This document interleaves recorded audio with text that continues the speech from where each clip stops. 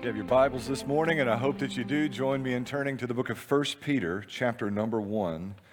1 Peter, chapter 1. We'll look together at verses 13 through 25. We started our look at 1 Peter last Sunday, considering together verses 1 through 12, which largely focus on, outside of an introduction, reminding us of who we are. Peter identifies us as strangers and pilgrims, those living in exile. In other words, he reminds us that this world is not our home. But he also reminds us of who we are. We have been saved by the gospel. As recipients of God's grace, we are the people of God. Strangers and sojourners though we may be, we have been possessed by the very God of heaven. That is, through the gospel of Jesus Christ, the message of his death and resurrection, we have become the children of God. We have received adoption into the family of God. And the way Peter describes this great gift of our salvation, it ought to hold us fast and sustain us in joy and gladness and perseverance, even as we live this existence as temporary residents and exiles in a land that is not our own. This basic theme is continued. In fact, Peter again mentions our position in this world as temporary residents or exiles, strangers, pilgrims, and sojourners in the verses that we're going to read together. And I want you to note here at the beginning of our time of considering these verses together that what Peter says here is really very straightforward. In fact, I'll tell you, there are 4 commandments in the verses that we're going to read together. They could not be more simplistic. Think about Jesus. Peter says, set your mind on grace, be holy, fear the Lord, and love one another. This is the Christian Faith 101. But what's fascinating about the way Peter frames these 4 commandments is the way we are to be motivated. In other words, he could have just said, in a few short breaths, think about Jesus, fear the Lord, love one another. He could have just said, boom, boom, boom, here's what you're supposed to do. But Peter entices us to obedience in each of these areas with brief celebrations of the gospel, reminding us of what God has done in order to deliver us from our former way of life and to make us his own. 1 Peter chapter 1 and verse number 13. If you've found your way there, please join me in standing out of respect and honor for the reading of God's word. Verse 13 begins, therefore, with your minds ready for action, be serious. Set your hope completely on the grace to be brought to you at the revelation of Jesus Christ. As obedient children, don't be conformed to the desires of your former ignorance, but as the one who called you is holy, you also are to be holy in all your conduct. For it is written, be holy, because I am holy. And if you address as Father, the one who judges impartially based on each one's work, you are to conduct yourselves in fear during the time of your temporary residence. For you know that you were redeemed from your empty way of life, inherited from the fathers, not with perishable things like silver or gold, but with the precious blood of Christ, like that of a lamb without defect or blemish. He was chosen before the foundation of the world, but was revealed at the end times for you, who through him are believers in God, who raised him from the dead and gave him glory, so that your faith and hope are in God. By obedience to the truth, having purified yourselves for sincere love of the brothers, love one another earnestly from a pure heart, since you've been born again, not of perishable seed, but of imperishable, through the living and enduring word of God. For all flesh is like grass, and all its glory like a flower of the grass. The grass withers, and the flower falls, but the word of the Lord endures forever. And this is the word that was preached as the gospel unto you. May the Lord bless the reading and the preaching of his word. You may be seated. The commandments that we find here, we've mentioned them already. Set your mind on grace, be holy, fear the Lord, and love one another, can be found all across the Scripture. From Genesis to Revelation, we are exhorted to mind these very simplistic and straightforward commandments. But again, Peter has mixed and mingled these commandments with reminders of the power of the gospel that move us to a level of obedience otherwise impossible for us.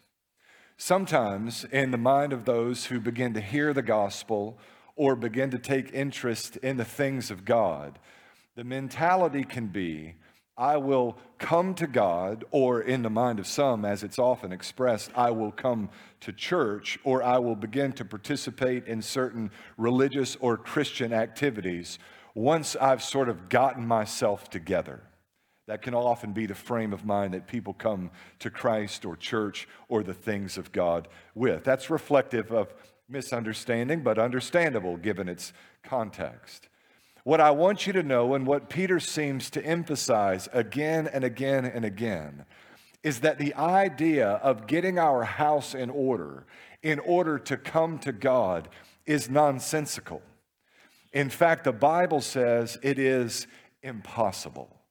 It is not that we gather our stuff up, order our house, and then come to God presenting ourselves as though we are acceptable in His sight.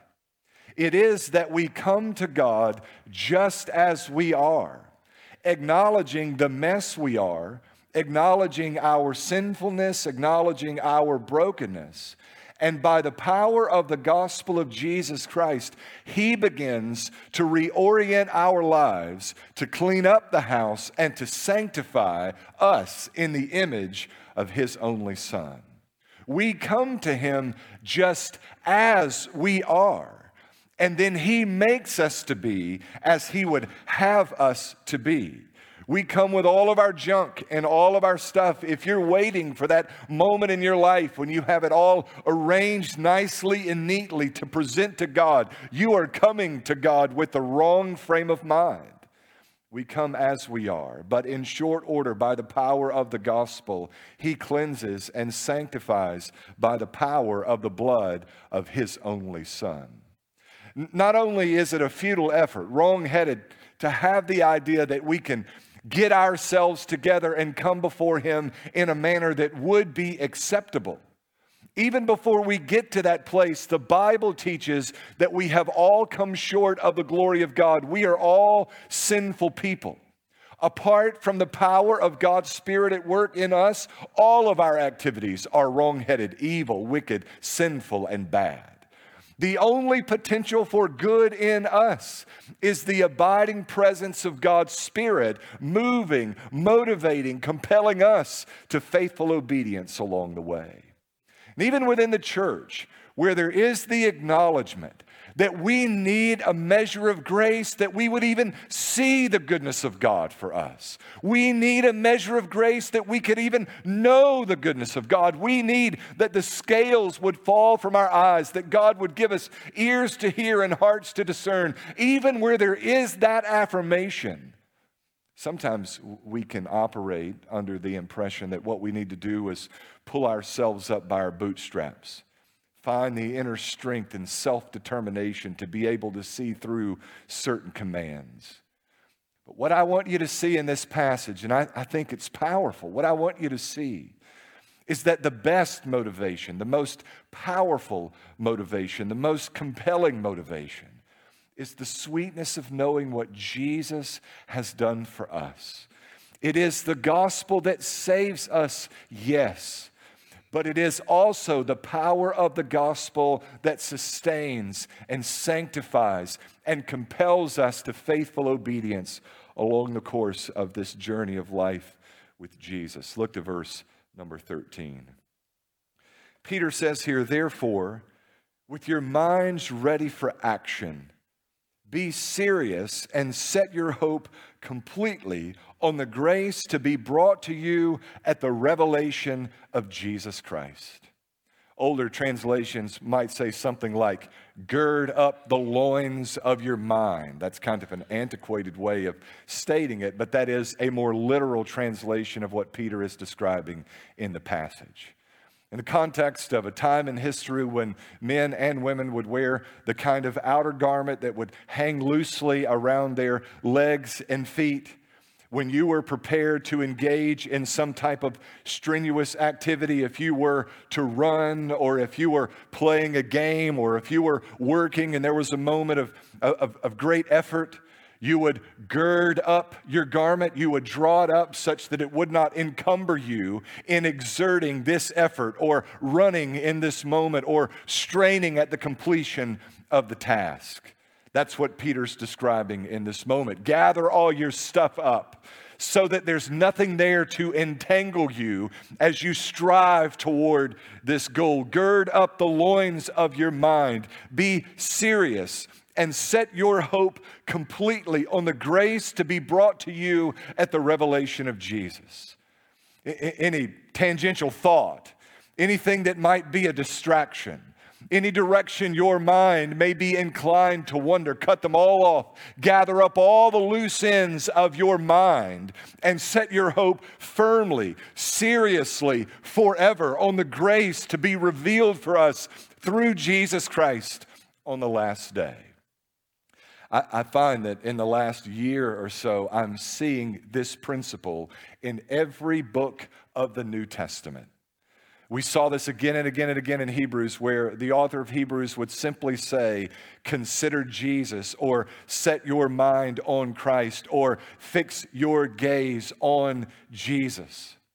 Rather than giving us a list of practical bullet points we are to implement in our life, he chose rather to go the simpler route of saying, think about Jesus.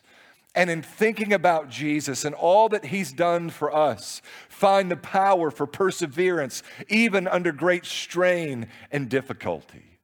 The Apostle Paul says it this way in 2 Corinthians chapter 10. He says, we are to bring every thought captive to obedience to Christ.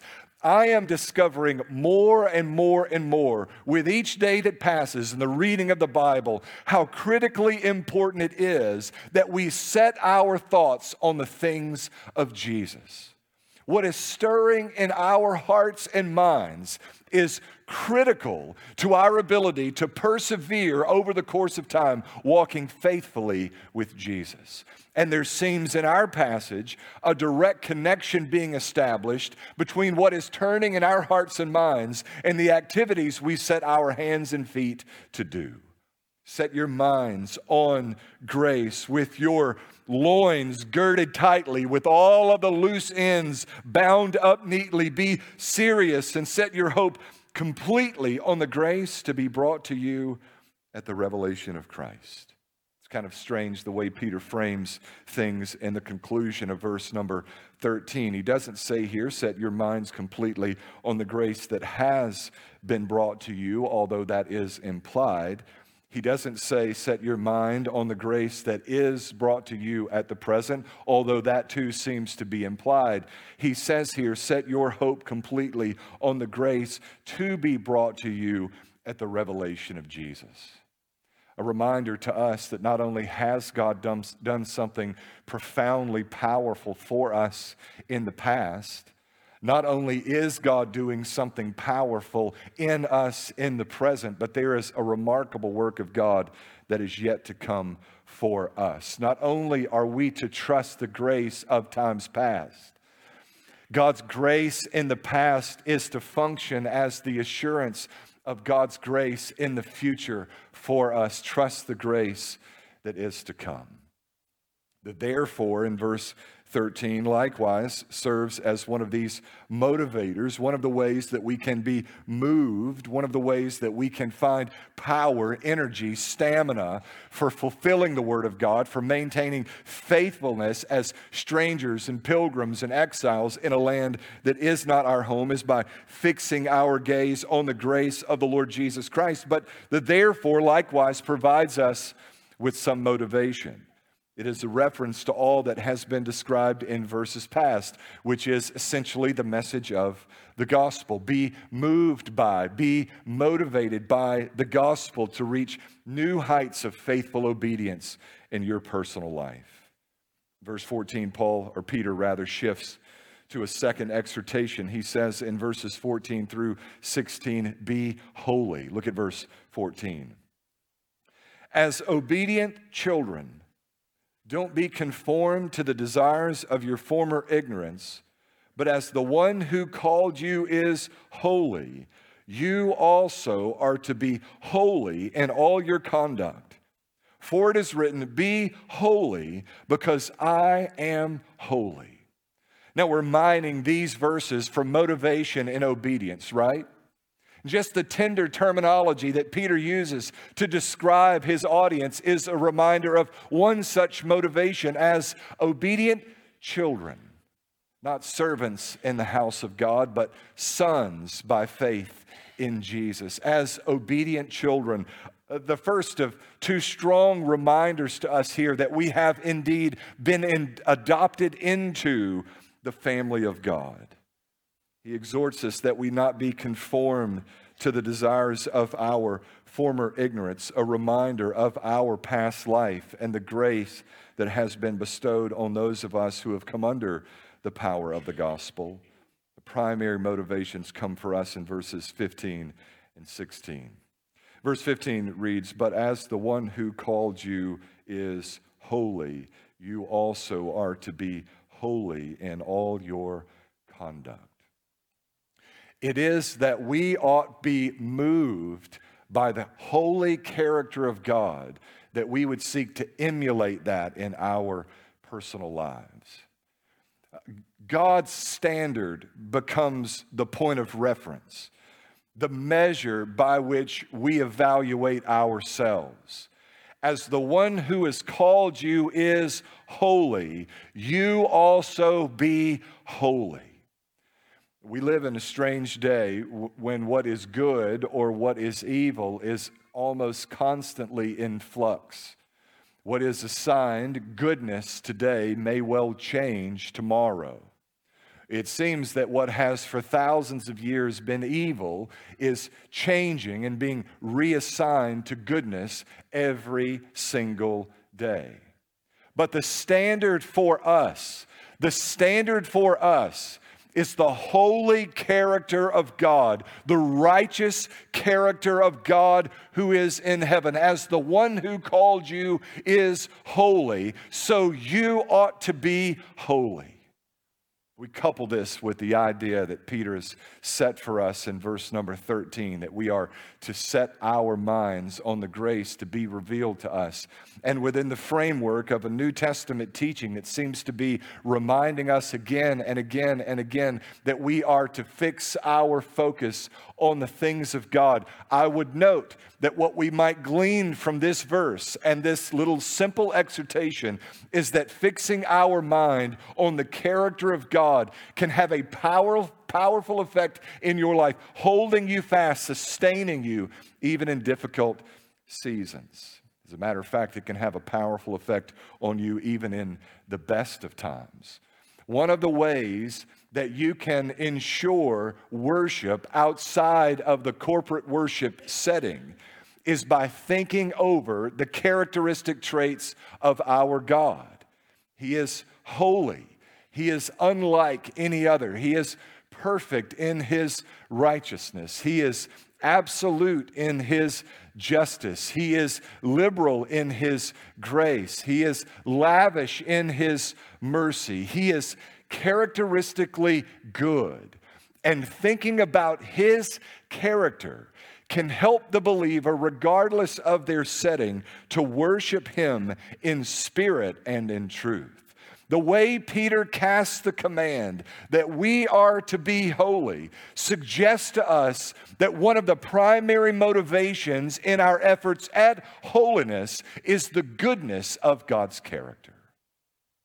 There's a lot that's been done in the history of the church in the name of holiness, in the name of seeking to do what is right. But you must note this morning, as we hear the call of God on our life, that we would be holy, and even in the next passage, that we would fear the Lord. That does not look like some legalistic regimen that we're just sort of bearing with, that we're pressing through with great angst and frustration. This is not some kind of puritanical existence we've been called upon to live by the gospel of Jesus Christ. We have been called to walk in joy, and there is a gladness of heart that attends our efforts at being holy before God as we reflect on the holiness of His perfect character. As the one who called you is holy, you also are to be holy in all your conduct. For it is written, be holy, because I am holy.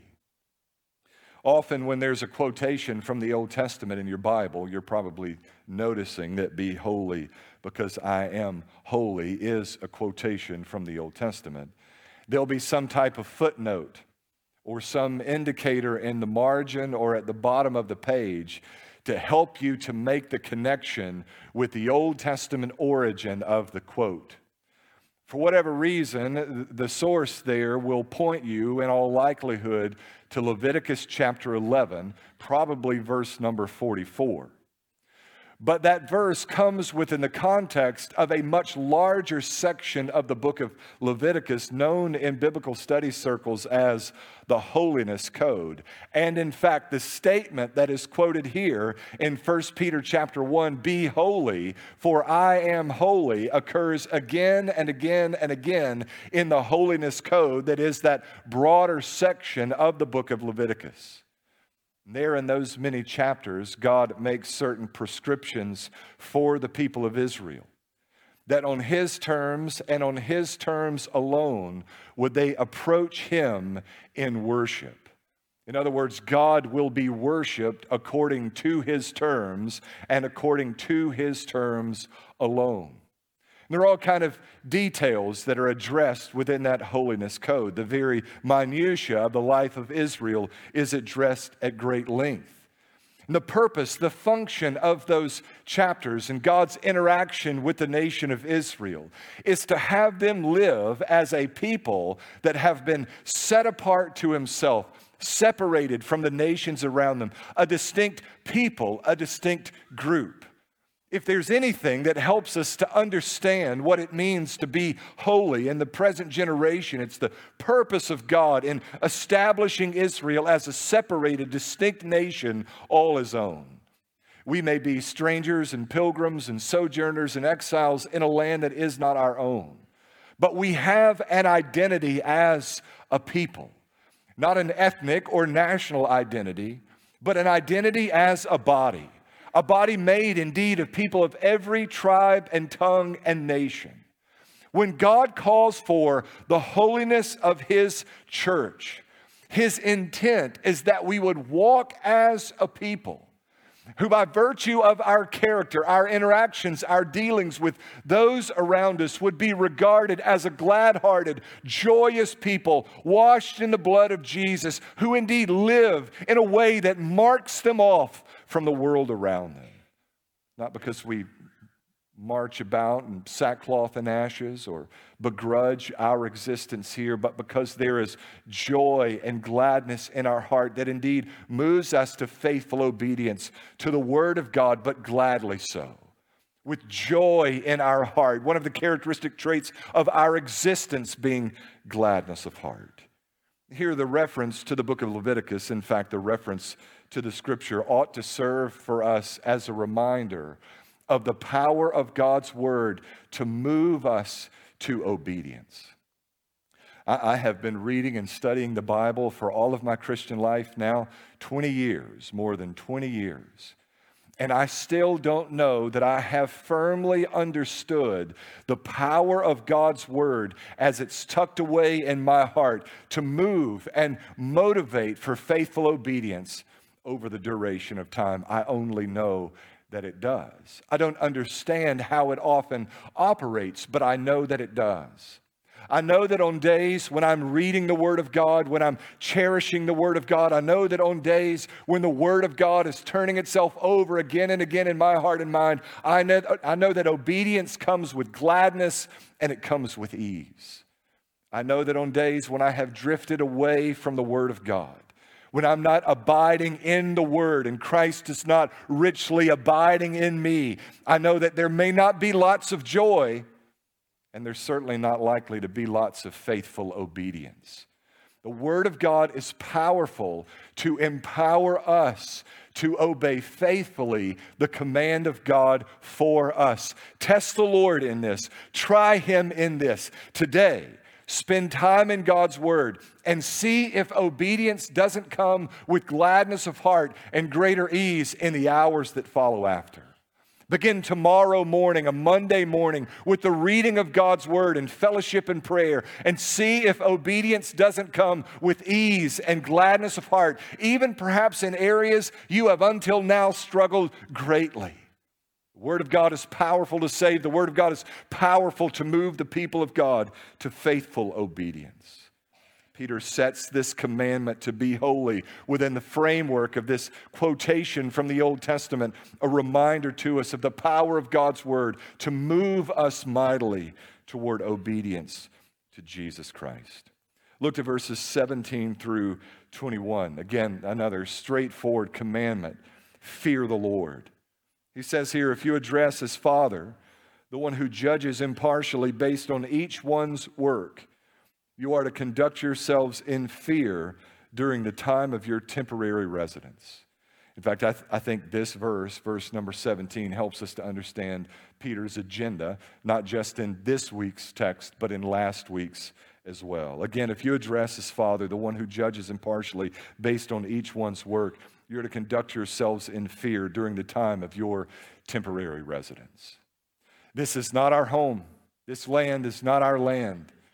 But as long as you're living in this existence, addressing as Father, the one who has saved us by the power of the gospel, you ought to walk in a posture of reverence toward the one who has saved you. As strangers and pilgrims and sojourners living in exile here, our perspectives, our posture, our outlook, our life is shaped entirely by our relationship to God who is in heaven. Conduct yourselves in fear. I've always wrestled with this whole concept of fearing the Lord and how it ought to look. And there's some that would define fearing the Lord in such a way as to remove the element of fear altogether, which I think is a dangerous thing. It is not that we're to cower and tremble at the nearness of God to us. He is fatherly toward us, as we're reminded even in this passage. But there ought to be a healthy reverence, a dreadful respect for God who has indeed saved us from all of our misdeeds. Sometimes when we're talking about the fear of the Lord or communicating about these issues at home or even in conversation with some of you about the fear of the Lord and the distinction of fearing the Lord versus fearing other things or other people or other experiences or entities. I'll often use the example of my children. If I tell my children to go up and to clean their room or to do anything for that matter, I want them to do that because they love me and they seek to honor me as their father. But I also know that there are times when they go and they clean the room because they know if they do not, it will not end well for them. And frankly, some days that's good enough for me. There are times when we are driven to obedience by an abiding love and gratitude for all that God has done for us, and that's the best case scenario. But there's also the safety net for us of acknowledging that a good and faithful God who is great in His justice and strong in His wrath will call our works before Him on the last day, for which we will give an account. We are to walk fearfully before the Lord, which is to say with reverence before God, conducting ourselves in fear during the time of our exile. There ought to be a greater fear of the Lord as strangers and pilgrims in exile than we might ever think to have for any man or entity here, which can only kill the body, here today and gone tomorrow. There ought to be a more healthy fear of the Lord who has power over the very everlasting soul. We are to fear the Lord. Now, in a more positive way, we're reminded here again of the fatherhood of God over our life. If you address as Father, the one who judges impartially based on each one's work, conduct yourselves in fear in the time of your exile here. He is indeed our Father. So it's not that in the fear of the Lord, when we do something that is wrong, we run away from God. It is that in the fear of the Lord, when we do something that is wrong, we run to God. Some have pointed out in recent days that's the nature of the relationship they want with their children. I want that kind of relationship with my children. And it's a real struggle to try to find that balance. You want to instill the kind of respect and understanding of discipline that would create in them dread at any punishment that might come for any misdeed. But at the same time, when it's as bad as it can be, you want them to know that there's a safe place with their Father to which they may run and find safety and refuge. If this is a worthy endeavor on the part of an earthly father, how much more glorious and how much more perfectly kept and balanced this kind of posture our God in heaven has taken toward us as His sons and daughters. Here we may be motivated by the fatherhood of God over our life, but we're also reminded in verse number 18 of the very manner of life that God has called us away from, the great grace that has been lavished upon us. Verse 18 says, "For you know that you were redeemed from your empty way of life, inherited from the fathers, not with perishable things like silver or gold, but with the precious blood of Christ." You know, God has graciously saved us. And all over this room, there are testimonies of people who have been saved from backgrounds that were not given to righteousness. In fact, there's a whole lot of not likely to succeeds in this congregation. God has shown us remarkable grace. The gratitude that is born out of that is an incredible force when it comes to being moved to obedience and faithfulness in the future. Aren't you glad for what God has done for you? Peter uses here the language of redemption, which means to be freed by virtue of a paid ransom. Someone came along and paid the price of your redemption. You were in jail, you were in bondage, you were enslaved, and someone came along and paid the debt. Someone came along and paid the ransom. Someone came along and paid the price of your freedom. Not with perishable things like silver or gold, but as verse 19 says, with the precious blood of Christ, like that of a lamb without defect or blemish. The price of your pardon was the shed blood of Jesus. I've really struggled this week to try to know how to frame what Peter is describing here. Because this is not the old church sign guilt trip. Jesus died for you, you should live for him, although in principle there's an element of truth there. But God is really not into guilt trips, right? He's into the conviction of sin, but not guilt trips.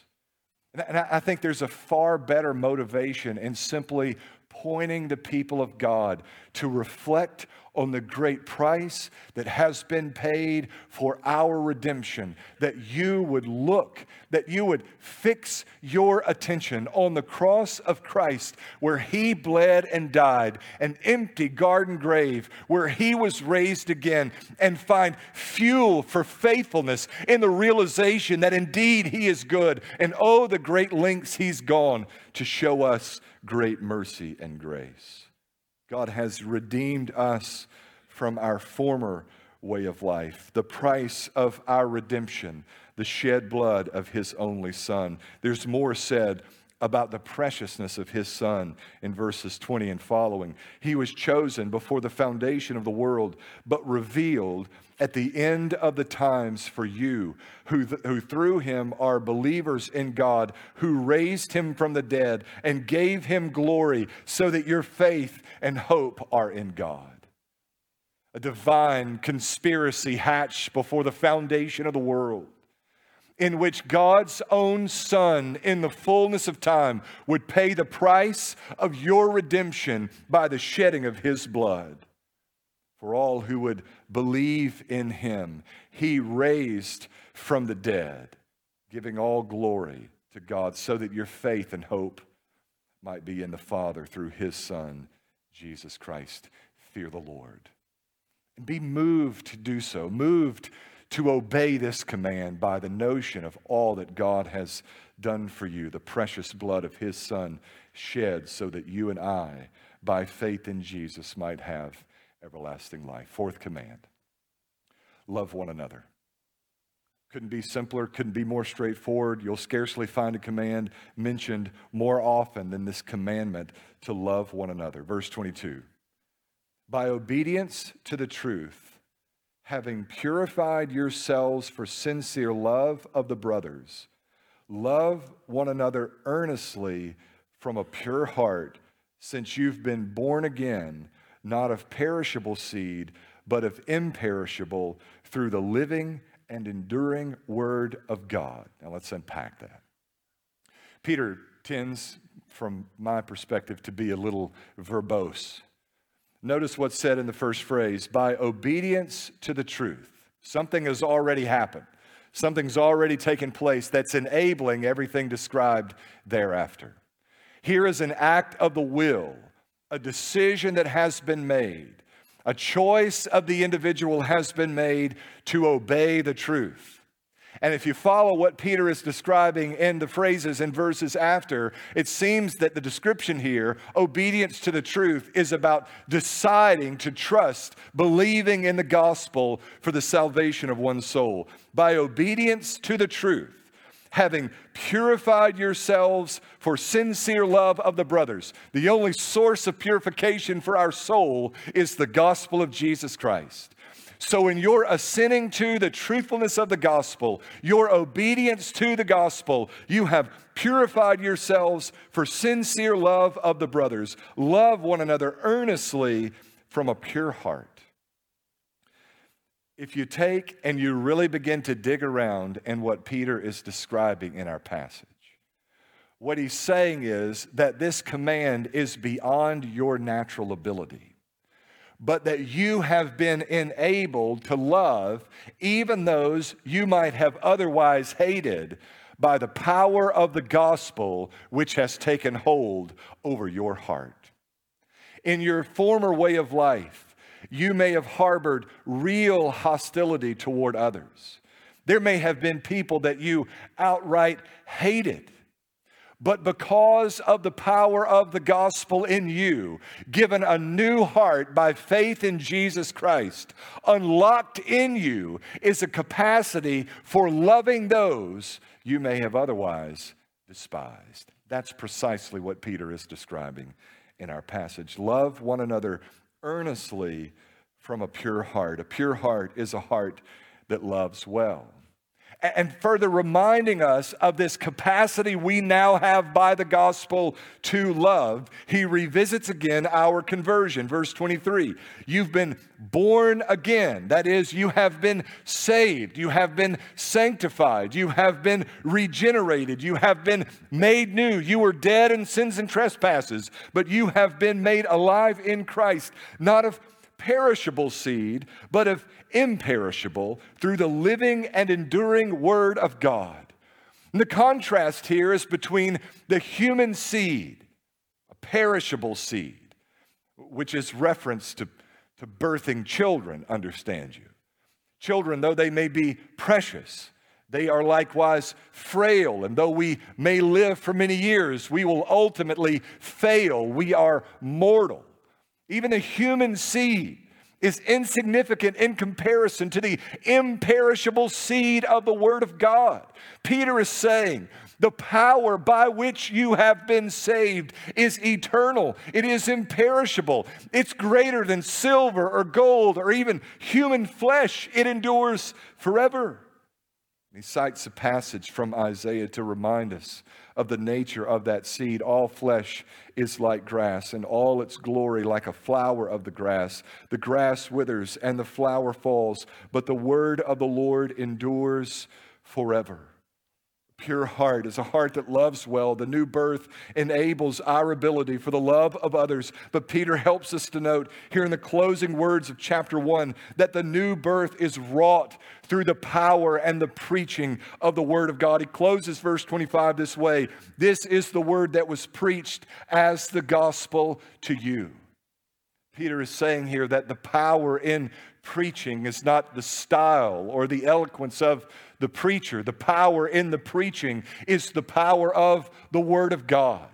The imperishable seed. Faith comes by hearing, and hearing by the Word of God. It's the Word of God taking root in the hearts of man that produces saving faith. Love one another, because God has enabled the love of others in changing your heart through the preaching of the Word of God and the power of the gospel. Y'all with me this morning?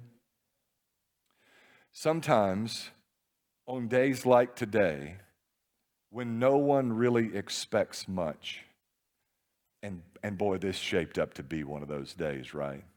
So we got snow, we got a holiday weekend, worship pastor's out, so next man up's Charles. Charles is out, Ben's up. We got sound man out. We got everything that could possibly go wrong on a Sunday morning has gone wrong for us on this Sunday morning. My experience has been it's often on days like today when God does His greatest work.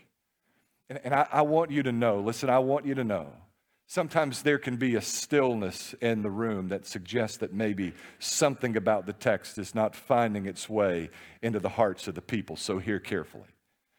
I want you to know that God has, by His word in the gospel, enabled us to obey faithfully everything He requires of us in the gospel. Y'all tracking with me?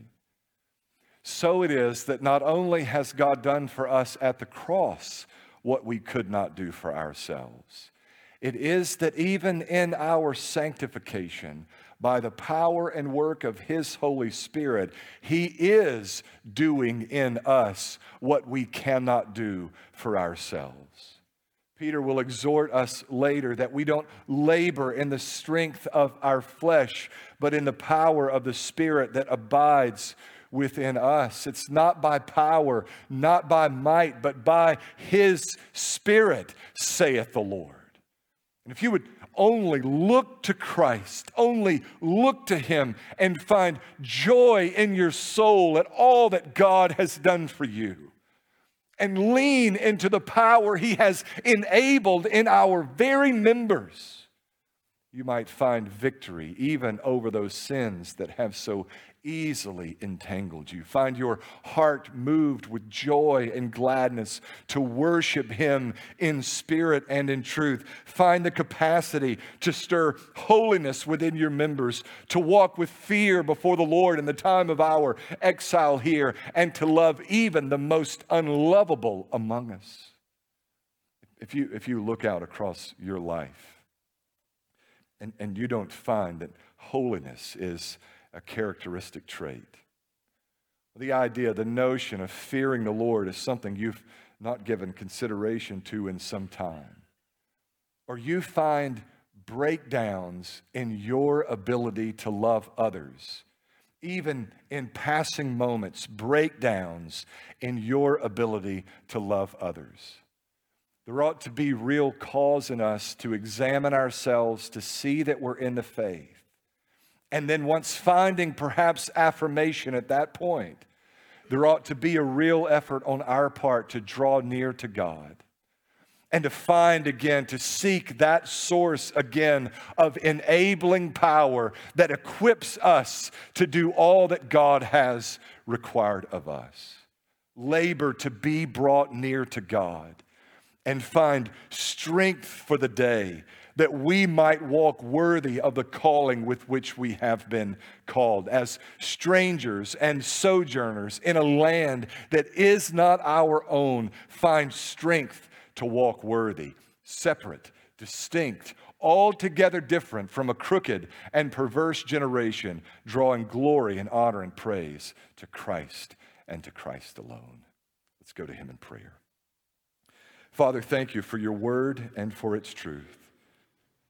We ask, God, that you would move in a powerful way among us, that on a sleepy, snowy winter day, that you would create in us a fiery passion for your Son, Jesus Christ. Help us to reflect on who we once were apart from faith, all that you've done to bring us this far. Help us to note, God, that our current standing, our position before you as followers of Christ is not the work of our hands, but the work of your great grace. Help us to rejoice in that. God, I pray for anyone here who doesn't know you, who may be far off, or maybe for one who's examining their heart even now and noting inability to love others as you've called us to, that you would fuel and empower obedience. For a heart that's far away from God, that you would draw them near by the precious blood of Jesus. Save to the uttermost, we pray. Do the work of miracles among us here and even among those who are watching at home, online, or around a television with their family. God, move among us. Make us your own.